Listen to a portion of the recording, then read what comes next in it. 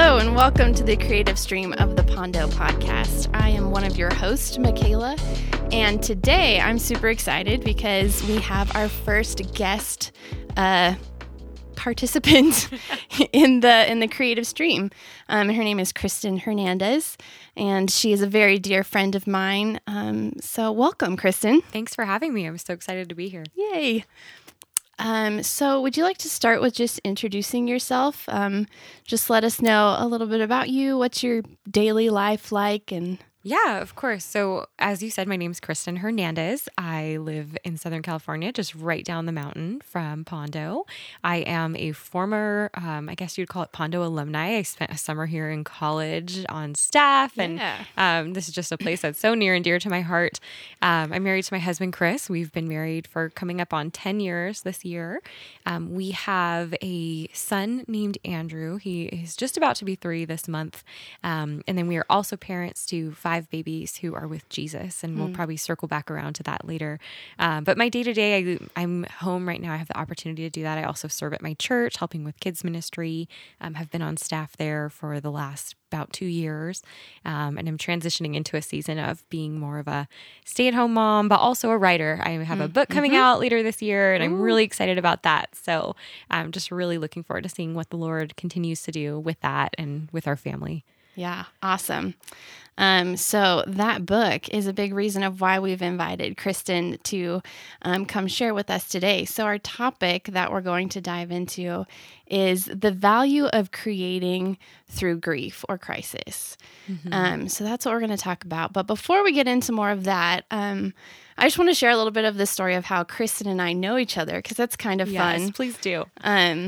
So we have overlapped in kind of almost these parallel of seasons ways of life. Yes. Yeah. The Lord keeps intersecting our paths over and over, which I love because I'm so grateful for you. Yeah. There was no way we were never not going to meet. Before we became friends, I knew of her, and every time I would share something personal with somebody, a friend of mine, they would be like, "Do you know Kristen Hernandez? You need to talk to her. You two would be friends." Which is funny because those words were spoken to me exactly as well, which I think is why we ended up having our first friend date, and we had coffee together, was because people had on multiple occasions said the same thing to me. And I finally sent you, I think, a private message on Instagram or something like that, and said, people keep saying we should be friends. So would you like to get coffee with me sometime? Yeah, and now I've been thinking about that message a lot this week as we prepare for this interview. So it was so sweet, and I just think it encapsulates the way that you are so generous with your heart and your story and always reaching out to people. So just before the kind of substance that brought us together, we had both been staffers here at Pondo as college students. Different years. We went to the same university. Yes. Didn't know each other there, but we were there at the same time. We probably have tons of mutual friends even from there. And we grew up in the same hometown. And then years later had moved back to that area. And then we're going to the same church. And eventually, both were on staff at that church. But we met each other and became friends a little bit before we were on staff together. So that message that Kristen sent me was just weeks after I had lost my boyfriend to a car accident. And I had shared that story back in the March podcast. And his name was Ethan, and then Kristen had a precious son, a newborn, also named Ethan. So in that message, she had said, we've both lost Ethans, and I just want to go out and get coffee with you and get to know you. And it was so sweet. And so I just remember just reading that and the tears just pouring down my face, because she had shared a little bit of her story. Everything was still really raw for me, and just this stranger who, I knew we would be friends eventually, but that she would just reach out to me and not when you have tragedy in your life, there's a temptation to hole up and keep it separate and private, but that you're just so generous with that side of your life. Well, so thank you. Thank you, Michaela, because it was and is still such a joy to like build our friendship, and with this not just common grief, but also this common love for the Lord and the hope that we have in Him, but also the understanding that doesn't. I mean, that is like this indescribable gift, and like there's no denying that. But at the same time, like life here on earth is so hard and so painful, and losing those we love is like one of the greatest pains that we can ever walk through. And so just being able to process things together and, you know, go through grief together and still point each other toward the truth, but also do it in a way where we are mourning with those who mourn. I know that has been such a gift to me as well. So thank you for saying yes and getting coffee with me and continuing to connect since that day. Yeah. So I would love to talk to you about the book that you have written, and that's going to be released later this year. I'd love to hear more about that process. But I think maybe to give us a little context before we get into kind of the creative process, would you like to share a little bit of your story? Yeah, I'd be happy to. So my husband and I, we got married, I think I mentioned earlier, but a little less than 10 years ago. And pretty soon after we got married, we both knew we wanted to have kids. Like we were ready. We couldn't wait to get started. We just really both have had a heart for kids and a passion for that. And we just could not wait. So we started pretty early on. It was about a year into our marriage that we decided to start trying, and ran into a lot of challenges. You could say a lot of, but also very little. The doctors couldn't find any reason why, but basically I just had a hard time getting pregnant. So we decided to take a break after a lot of months of prayer and going to doctors and tests and them all saying, you're healthy. We don't know why you're having a hard time getting pregnant. We decided to just take a break because our next step would have been some fertility treatments, and we needed to rest first. And during that time, I actually became pregnant for the very first time with our son, Ethan. And we were over the moon excited. And we just praised God. Like this felt like the end of our like big trial. Like it felt like this was our life trial, is walking through infertility and these years of waiting. And we were just like, Lord, like this child is yours. We dedicate him to you. We devote his life to you. You know, he's your child. And in my mind, in those prayers that we, you know, lifted up to God daily for our child and dedicating our child to him, I had this idea in my head that would mean that one day when he's 18 and he comes to me and he says, Mom, I feel like God wants me to move overseas and be a missionary. I'm going to just surrender that to you and say, great, because I've devoted his life to you and he can do it. And I had this idea of what it meant to devote him to God, and had no idea of what that would actually look like. When I was about halfway through the pregnancy, I had a doctor appointment, and in an ultrasound, the doctor found a lot of red flags, a lot of medical concerns. Ethan had a heart defect. He had just some abnormalities in his brain. There were a lot of other things that they found, but basically after just walking through the rest of this pregnancy, not knowing what was going to happen, we ended up delivering Ethan. We welcomed him into the world on August 16th, 2015. He was beautiful. He was perfect in my eyes, but physically and in his body, there were so many imperfections that his body was just so weak, and he died later that same day. So he never came home. He died in the hospital that day. And I felt so abandoned by God. I know that that's not the truth, but those were where my emotions were. I felt like God had led me out into the wilderness and left me there. I felt like after years of praying, and he said yes to this desire that was like the greatest desire in my heart, that he had kind of ripped it away from me at the last possible moment. And it felt very cruel to me. I really wrestled with him. And so I threw myself into writing very quickly after.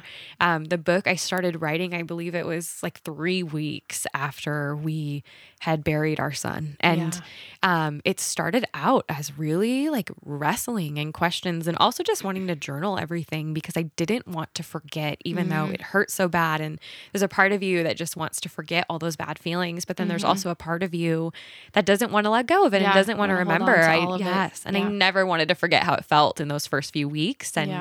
And when he was there was joy in it too. It wasn't all bad. There was the joy of meeting him. And even though it was short-lived, and I just didn't want to forget any of it. So I started writing, and in the years that followed, I continued writing, and I thought that this story is going to end with this bow at the end, and we're going to, have a baby probably within the year, and everything's going to be great. And we ended up having 4 babies lost through miscarriage in the years that followed. And the story took a little bit of a turn, but in a way that I think I know God really orchestrated those details, that it started out me thinking that it would have a quote happy ending in the way I was wanting it to. And really I ended up writing a lot about what we can cling to when our circumstances don't change. And I know I mentioned we do have our almost 3-year-old son. And I'm so, so incredibly grateful for him. But I think something that I really have learned, and that I feel like the Lord has really spoken to me, even in my writing,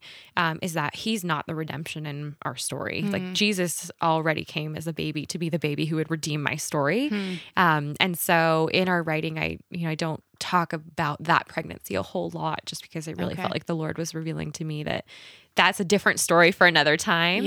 And this particular one is about grief, and about when we're still sitting in grief at the end of the day and don't know the end. And so I actually finished it prior to then, but have spent the last few years editing it and getting it ready to go. So that's kind of the context of what led me to really throw myself into writing. Yeah. Wow. Well, thank you for sharing. Thank you story.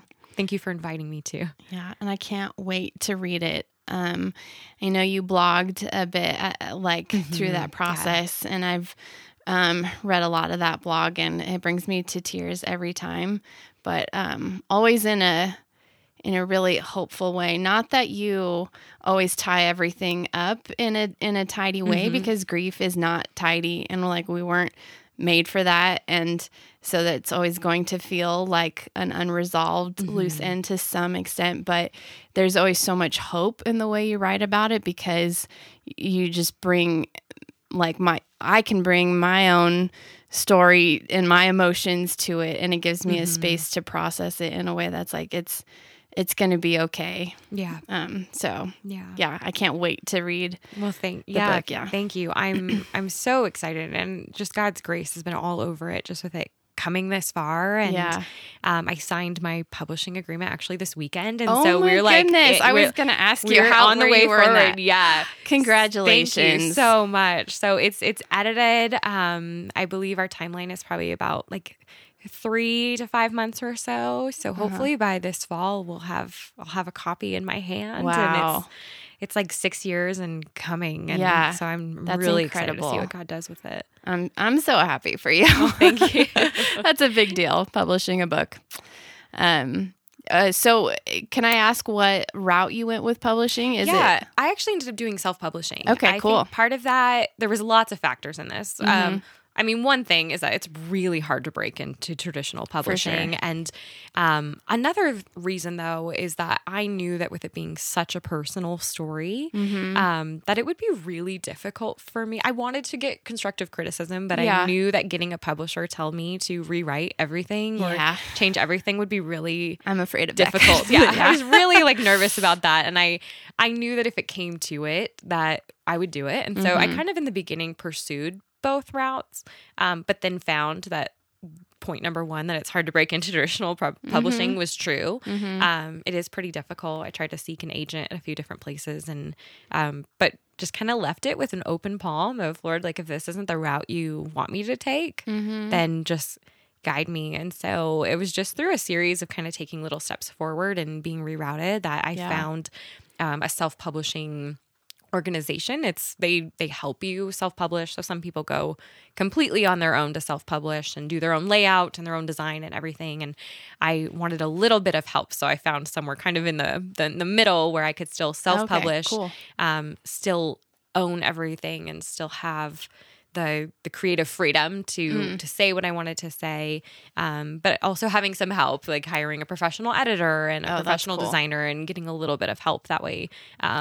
Other people who have those strengths can use their strengths, and I can use mine, but knowing that there's some of those ones required in writing a book that I don't have. And so it's been great to be able to find a team to collaborate with. So I'm really excited for how the route it has gone and how we've gone down that road.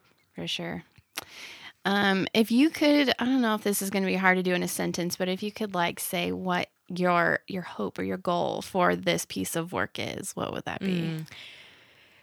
Like you said, this is hard to just put like to condense, but I think if I had to just kind of put it in a little nugget to pass along, I really want it to minister to other hearts who are hurting and to really encourage them to know that even when everything hurts really badly, that they're still good and God is there. And I don't just say that in like a trite, like light saying kind of thing of like, oh, there's always good or there's always a silver lining. Like I think there is a truth we can cling to when the grief is real. And so it's not to diminish the pain, and it's not to say that, you know, well, this is good because God is good. Like sometimes there are bad things that enter our world, but God is still good and bigger than those things. And so there can be such beauty in lamenting and in wrestling with God even. I think there's an intimacy in that. Yeah. I think wrestling is different than abandonment. It's different than turning on your heels and walking the other way. For sure. Wrestling requires engagement. And so I really hope it invites people to be real about their questions and their pain, but also points them to that hope, because we have a greater hope that can withstand the deepest griefs in our lives. And so I know that was more than a sentence, but I think that is my big hope. Did it perfect. That's what I meant, like book. A nugget of, And I think that's beautiful. And that like lament is, I know you and I have talked in other conversations about how American culture hasn't always given us the best tools to know how to deal with grief or how to engage with someone else's grief. But like in the Bible, there are examples of lamenting and that being a regular part of this human experience in this broken age. Yeah. And so I think the more that we can tell stories like that, the more it helps us develop those tools and it gives other people the space to like be honest with, like you're saying, that wrestling, that's not bad. That's not walking away from God. I know in my own grief, this idea of leaning in was a really big like concept between the Lord and I, and always this invitation to like that it was okay to ask whatever questions I wanted as long as I asked them from this like humble place of like leaning into his presence. Like I could ask the same question with a tone of like leaning away, arms crossed, resistant, putting up that wall. But it was like the Lord was like, come to me with everything and just like lean. And if you fall into me and it turns into a wrestling match, that's okay because we're engaged and we're getting closer. And like you said, it builds intimacy. So I think your book, and just the more people bravely write books like that, is we need it. Like we need to hear those stories, and I know it will strengthen faith, and it's just such an encouragement in an unexpected way almost. It's not the story, it's not the way that you would probably ever hope to encourage someone or you would think like, well, it would be great if one day I could write a book and just say, like really flowery things that sound so nice and so pretty, and it'll be a coffee table read, and it'll just be this beautiful thing that people put out in their homes. But it is really special though how the Lord entrusts us with different stories and equips us to use those stories for his glory. Yeah. So as you've had, I'm sure there's been different stages of your writing process. So you said you started writing just 3 weeks after you buried your first son. Yeah. It changed a lot as time went on. And I think in the beginning, the writing was, I had all of this emotion and questions and just so many things pent up inside of me. Like it was this buildup and it had nowhere to go. And I had all this like love in my heart. I didn't know where to direct it.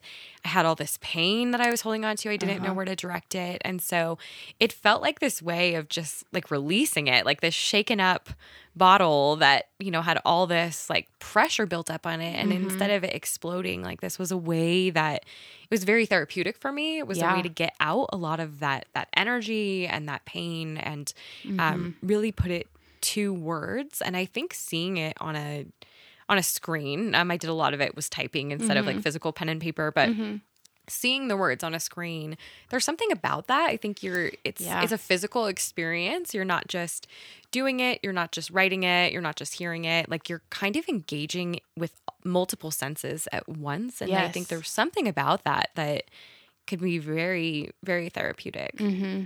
Yeah, I would totally agree with that.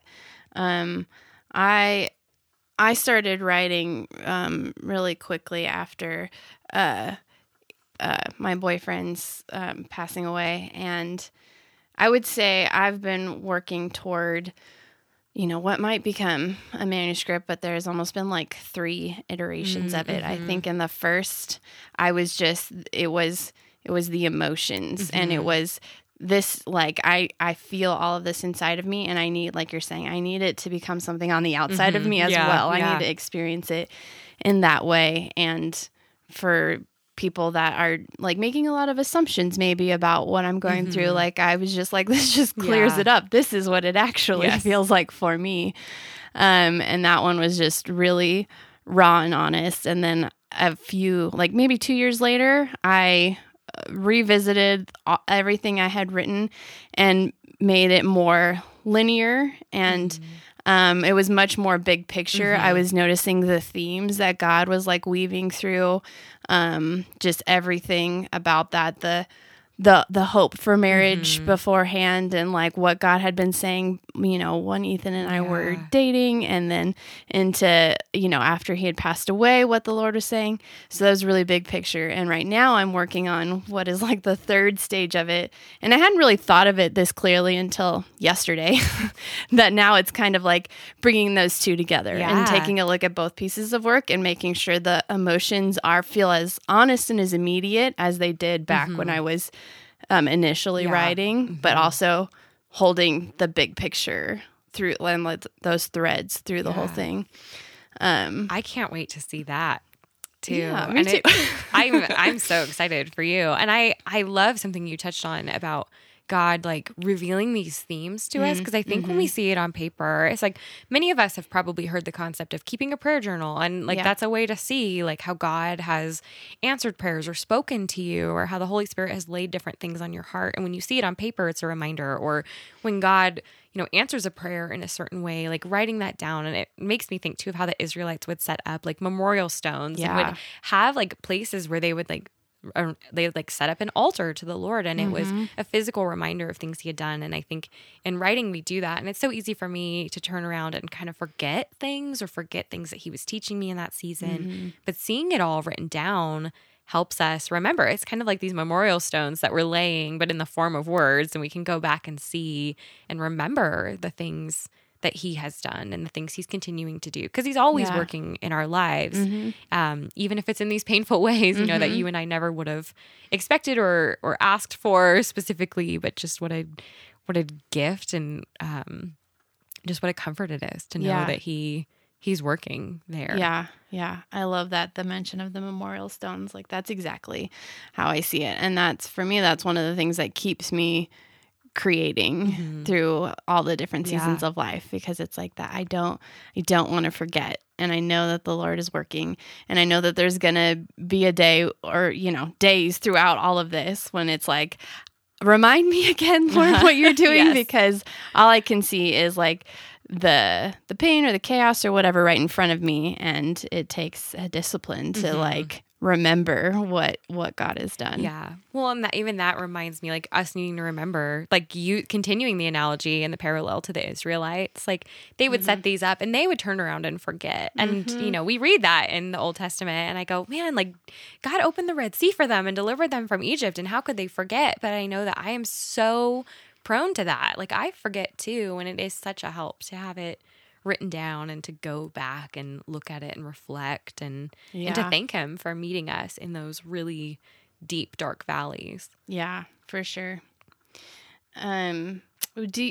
Have you noticed your tone changing at all as time has gone? I have. And it's interesting because for me, I've noticed some changes in ways that I wouldn't have expected. So I've written multiple drafts of this, and the first one was very raw. And it was raw in some ways, but there were other ways that a few years later I went back and read, and I thought, I can see how I was even trying to insert silver linings in places where there wasn't one. Like I can see my attempts to kind of go with what you were saying of how, our culture really has a hard time embracing grief. Like we're very quick to tell people like, be positive, think positive, you can do it, you've got it in you, like all of these words that sound really nice. But most people are walking through something really hard, or if you aren't currently, you're probably going to, or you have. And there's some sort of valley in your life that is going to be very difficult. And I found that I was kind of trying to conform to that because a lot of people were saying things like that to me as I was in my initial stages of grief of, well, let's just like thank God that Ethan is healed, and things that were true, things that were very true. But in that moment, I also wanted people to cry with me, and I wanted them to feel with me. And I felt alone in some of my emotions because while I believed what they were saying, they were saying it with such lighthearted, tones that I thought, this does not match how I'm feeling inside, even though I believe every word you're speaking. And I think that in some of my first drafts, I could tell that I was trying to meet those expectations of people around me. And so I think my tone has changed because I think it became more honest the more I was internally wrestling and really entering into that greater intimacy with the Lord of recognizing that he wasn't going to turn my back on me because I asked questions. And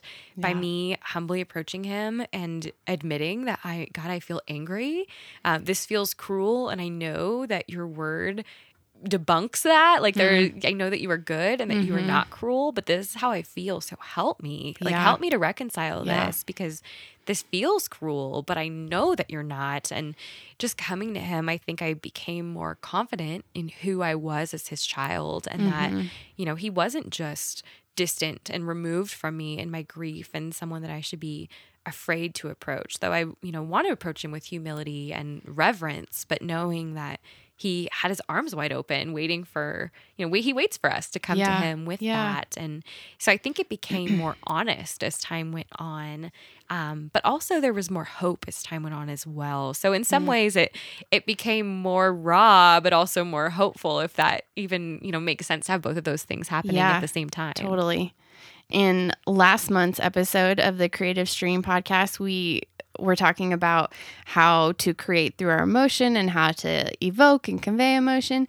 And we got to talking about how what's honest and what's true don't always immediately line up. And sometimes there's a gap between the two.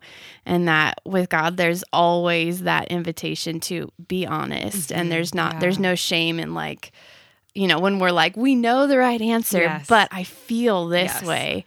And that I think a lot of this lifetime we have here in this age is about getting, the more we're walking it with God, the more those two are getting closer and closer together. So I think, and then when we're honest, we give other people permission to be honest as well. And there's a freedom in that, and like kind of a deep breath. I can take my guard down around you. Like it's okay to be honest. Yeah, because there is a shame and a stigma associated with grief and with doubt and with wrestling. And I love what you said about, the truth and what is honest, like holding both things in our hands, because as believers, like we know that we can stand on the truth of God's word, and we know that that doesn't change regardless of how we feel. But at the same time, we know that our feelings are so real and so hard, and we go through hard things. So it's never to diminish the reality of that and to say that it doesn't exist. Because I think there were times where I felt this pressure to almost ignore the pain and just pretend it didn't exist for the sake of clinging to the truth. And I never want it to sound like I'm saying don't cling to the truth, because I think we should. Like with every bit of strength in you, cling to that truth. But also allowing yourself to feel as you do that, and coming to God with those emotions, knowing that he created our emotions, knowing that our emotions don't have the final word. They are not always the truth. Oftentimes they are not, but clinging to that truth that we know doesn't change. Yeah, for sure.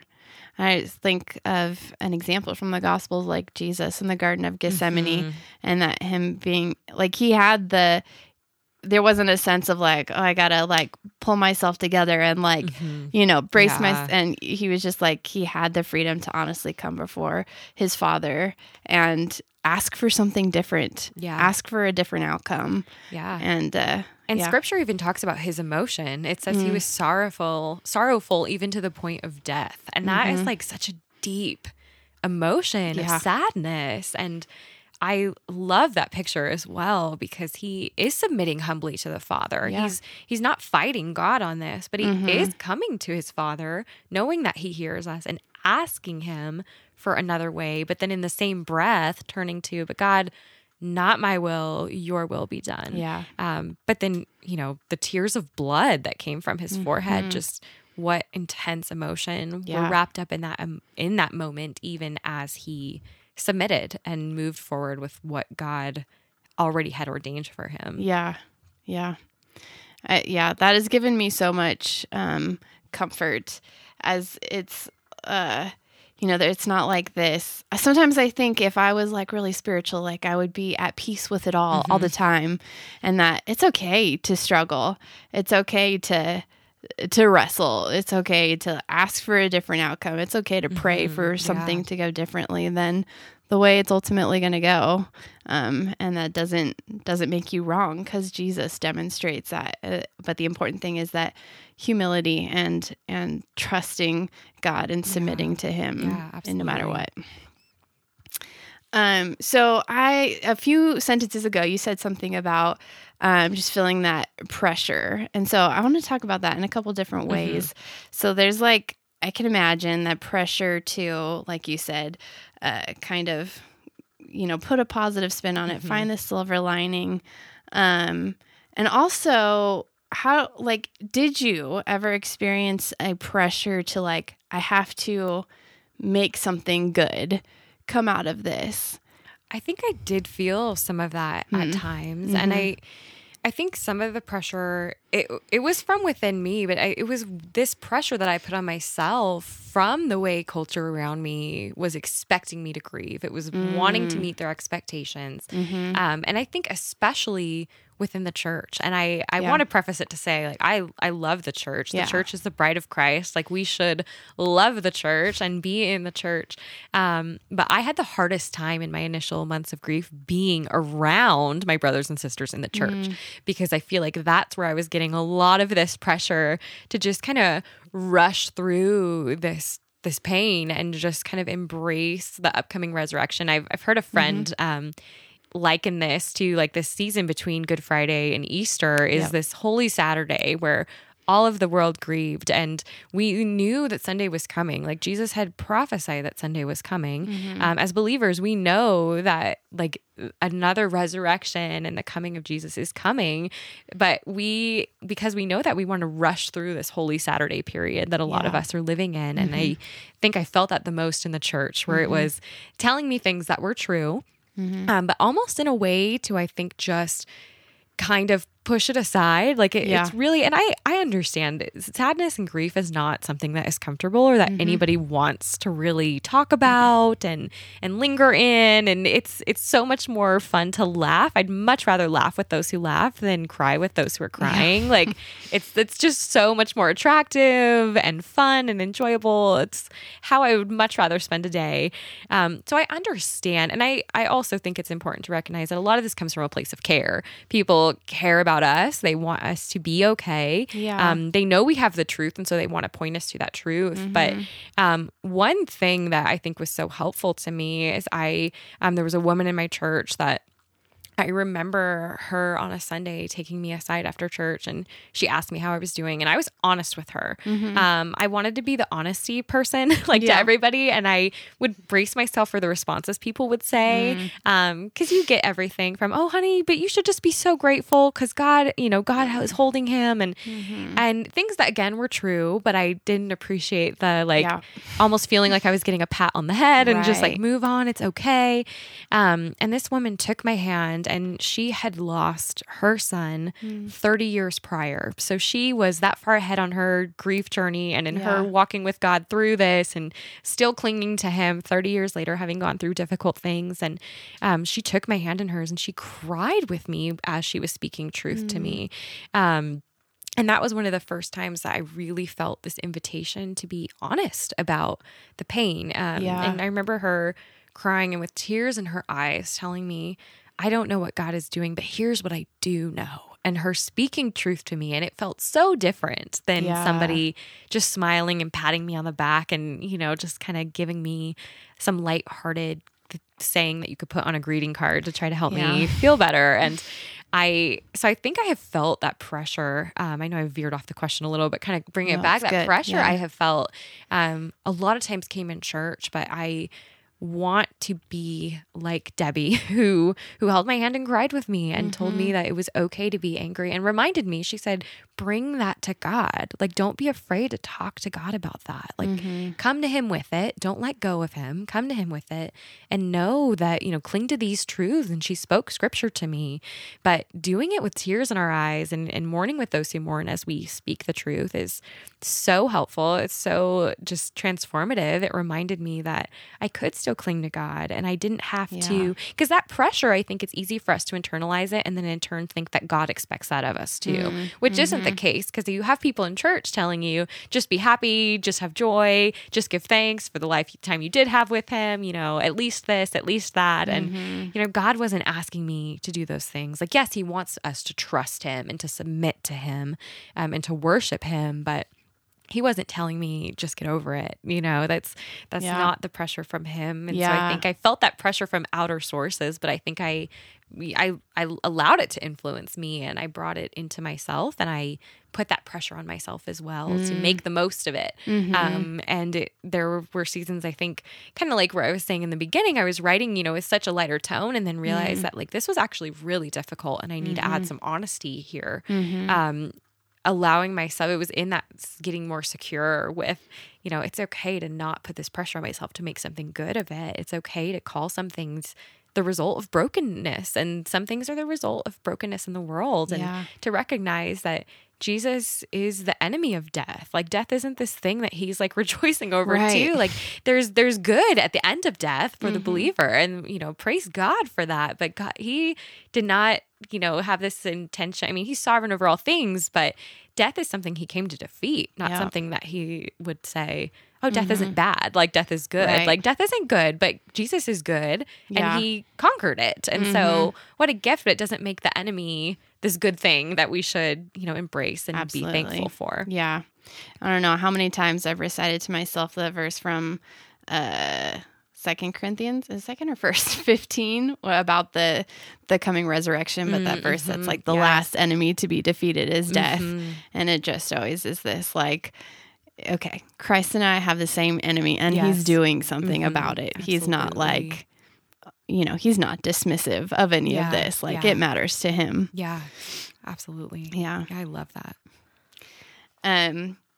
So let's talk a little bit more about your writing process. Well, first, can I ask, like, is there anything you feel like you know about God and his character because of the fact that you chose to create through this? Yes, I'm glad you asked that because I feel like I felt really close to God as I was writing this book. And a lot of it is, so everything is so noisy around us. Like we have our phones, we have just responsibilities. It's so easy for me to just have so much noise all the time. Like I don't like to sit in quiet.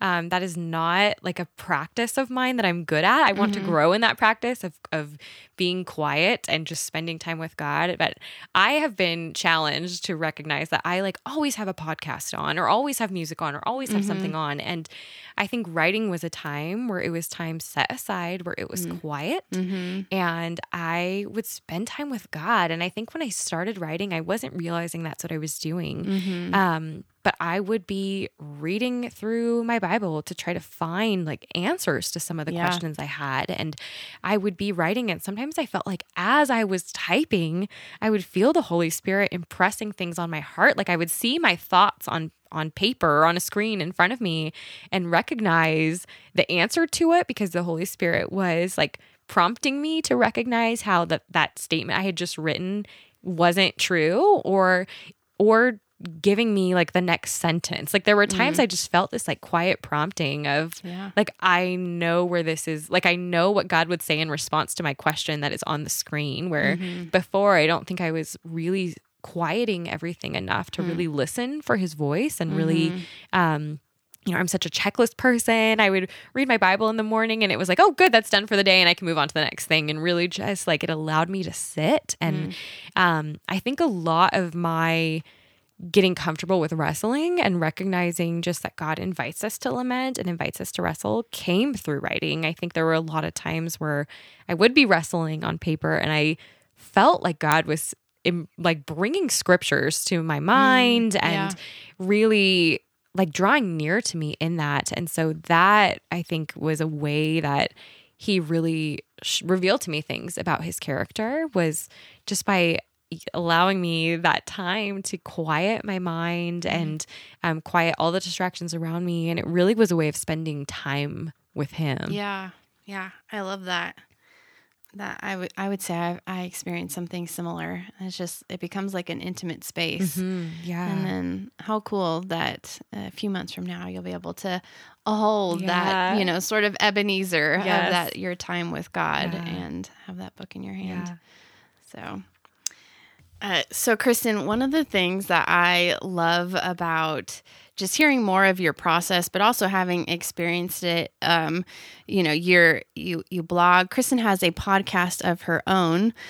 So if if you're going through something and you would like just more of this, more stories of people just honestly talking through their journeys, that is a great resource. It's called Through the Lens, right? Through the Lens podcast. Yeah, so there's that. And then what is the new book called? Yeah, so the new book is called Sunlight in December. That's also the name of my blog, and also where you can find me on Instagram or Facebook. Everything is just at Sunlight in December. And sunlightindecember.com is my website where you can go to get more info, and also links to the podcast and the book. I'll be posting updates there. The tagline is still in the working stages, like workshopping that a little bit. But the main title is going to be Sunlight in December. And where did that title come from? How did you come to that? It's really funny, and I'll make this a shorter version of the story, but I was a journalism student in college. I was English, and then I minored in journalism. And in the journalism program, we had to start a blog because we all knew that's where news was moving, was digital and online. And so I started a blog in 2009, and I called it Sunlight in December. And as time went on, I started it just because I liked how it sounded. Like I'm a Southern California girl. I love the sunshine. I was born in December. I just thought this sounds cute. It's like when we all made AOL names, like back in the day. It was just, I like how this sounds. I'll make this my blog. Yeah. But as time has gone on, I feel like that's really been a theme that the Lord has really been weaving through my life. It's this idea of the sun still shining, and just that being a metaphor for like God's love and his grace is still there, even when we're walking through storms and everything feels so cold and windy and we're in a harsh winter.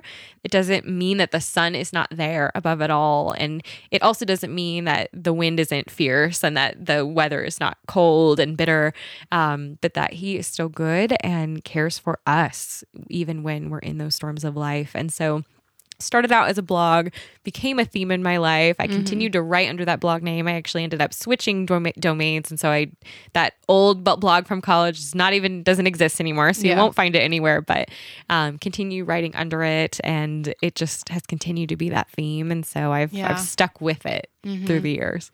I think that's really telling of how when like tragedy happens in our lives or something big, it's never this, it feels like in the moment this like left turn and you're like, I did not see this coming. I totally saw this going a different way.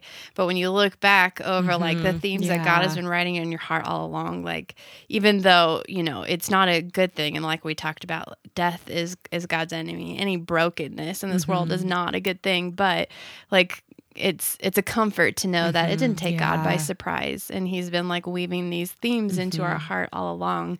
And it kind of helps me to almost embody my story, if that makes sense, like to own it. And because there can be this, I don't know, almost temptation to like just push it away or and then it's like shocking every time you like think about it again. If you know what I mean. But it's just a comfort to know that it's not a surprise to him. Like as much as the tragedies that you and I have seen have caught us by surprise and were the last thing we expected, it wasn't a surprise to God. And he knew, and he'd been already preparing our hearts for it. And I just think what a grace and what a gift, as much as it, again, just as we've been saying, death is in an enemy. God doesn't rejoice over death, but he knew, and he like the plan is still unfolding. Like we know, and we can look at scripture and we know that it's not over. We know that there is even more goodness coming, and that we have it now with the Holy Spirit, and we know that Jesus is with us. But we also know that the plan is still unfolding. And even when the things we've walked through, like God, he knew, and he had been just preparing us all this time for it. Yeah, absolutely. Throughout this whole conversation, I have this picture in my head. So back in my college days, it's like the first time I really had like a vision from God. And I just feel like this is just a really good practical picture of what that vision was. And kind of the short version of it was that I had, like, my heart was just totally walled up, cut off from other people, trying just in total self-protection mode, which inadvertently becomes like self-sabotage mode because you're not living your purpose, you're not reaching out to other people, you're not allowing other people to reach into you and, impact your life or love you. So my heart was just like walled up, and it was just this picture of God pouring his love into this like cylinder wall into my heart. And the heart was like all gray and shriveled at the bottom. And as God was like pouring his love in, it was like this water. And I was just like, okay, great. Well, there's still that wall around it. Like, what good is that going to do? And the more the water poured in, like the pressure like got greater and greater until it like sprayed through a crack in the wall, and then another, until like God's love was so powerful it obliterated that wall around my heart. And then all I could see was this like big, beautiful, robust heart with this water of God's love, like the living water, continually pouring in and continually pouring out. And it was just this picture of like, you have to live just open and trusting that God will be your protector. And with that love, like God will continually pour enough love into you that you can continually be pouring out. And so as I've listened to you share your story and just experienced, benefited from listening to your podcast, from reading your blog, and in the future from reading your book. It's just such a picture of that generosity of heart that you are continually pouring out. And like I had said at the beginning, the fact that you reached out to me in the like initial onset of my grief and became a dear friend and walked with me through that. It's just a beautiful picture of how Christ wants us to live. And so thank you so much for being you, for being a friend, for doing the work that you're doing, and for writing this book. Oh, well, thank you, Michaela. It's just been such a gift to be your friend and to walk through this together. I'm just so grateful that we can do that. Absolutely. Well, would you have any advice for our listeners of how, if they're going through a tough time, what's something practical they can do to kind of engage in connecting with God, with creativity? What could that possibly look like? Yeah, one thing that I would recommend is start writing, and don't feel this pressure like I did in the beginning to make it polished and to make it pretty. Just pour it all out there. The things that you maybe don't want to say out loud to anybody else, or the things that you're still figuring out yourself. Like, just get a pen or your laptop or however you want to do it, a note on your phone, like whatever it needs to be, and just start writing what you're feeling, and then honestly bring those things to God and invite God to meet you as you're doing it. I have found that writing sometimes feels like journaling prayers, and that's not what I set out to do. It's not what I expected it to be, but I think our prayers are more than just asking God for things. They're much more than that. I think culturally we tend to think that, and it's much more than that. But one aspect of prayer is drawing near to God with our lament, and also, the act of worship of acknowledging who He is as God. And I think just being honest and putting words on paper, I think you may be surprised that the words you see on paper may be things that you may not have realized you were feeling. I think, we've touched on this a little, just the cultural pressure on us makes us at times fearful to really say how we feel. And I think writing felt like a safe, private space to really say what I felt. And when we know how we really feel, then we can bring those to God. Because I know it's harder for me to come to Him with how I feel when I don't know how I feel. And thankfully He knows how we feel even when we don't. But I think it is a really helpful practice. It's just start just pouring it all out there. Yeah, absolutely. Awesome. Well, thank you so much. Yeah, thanks for having me here. Yeah. All right, guys. Well, thanks for listening to the creative stream of the Pondo podcast. We'll see you next time.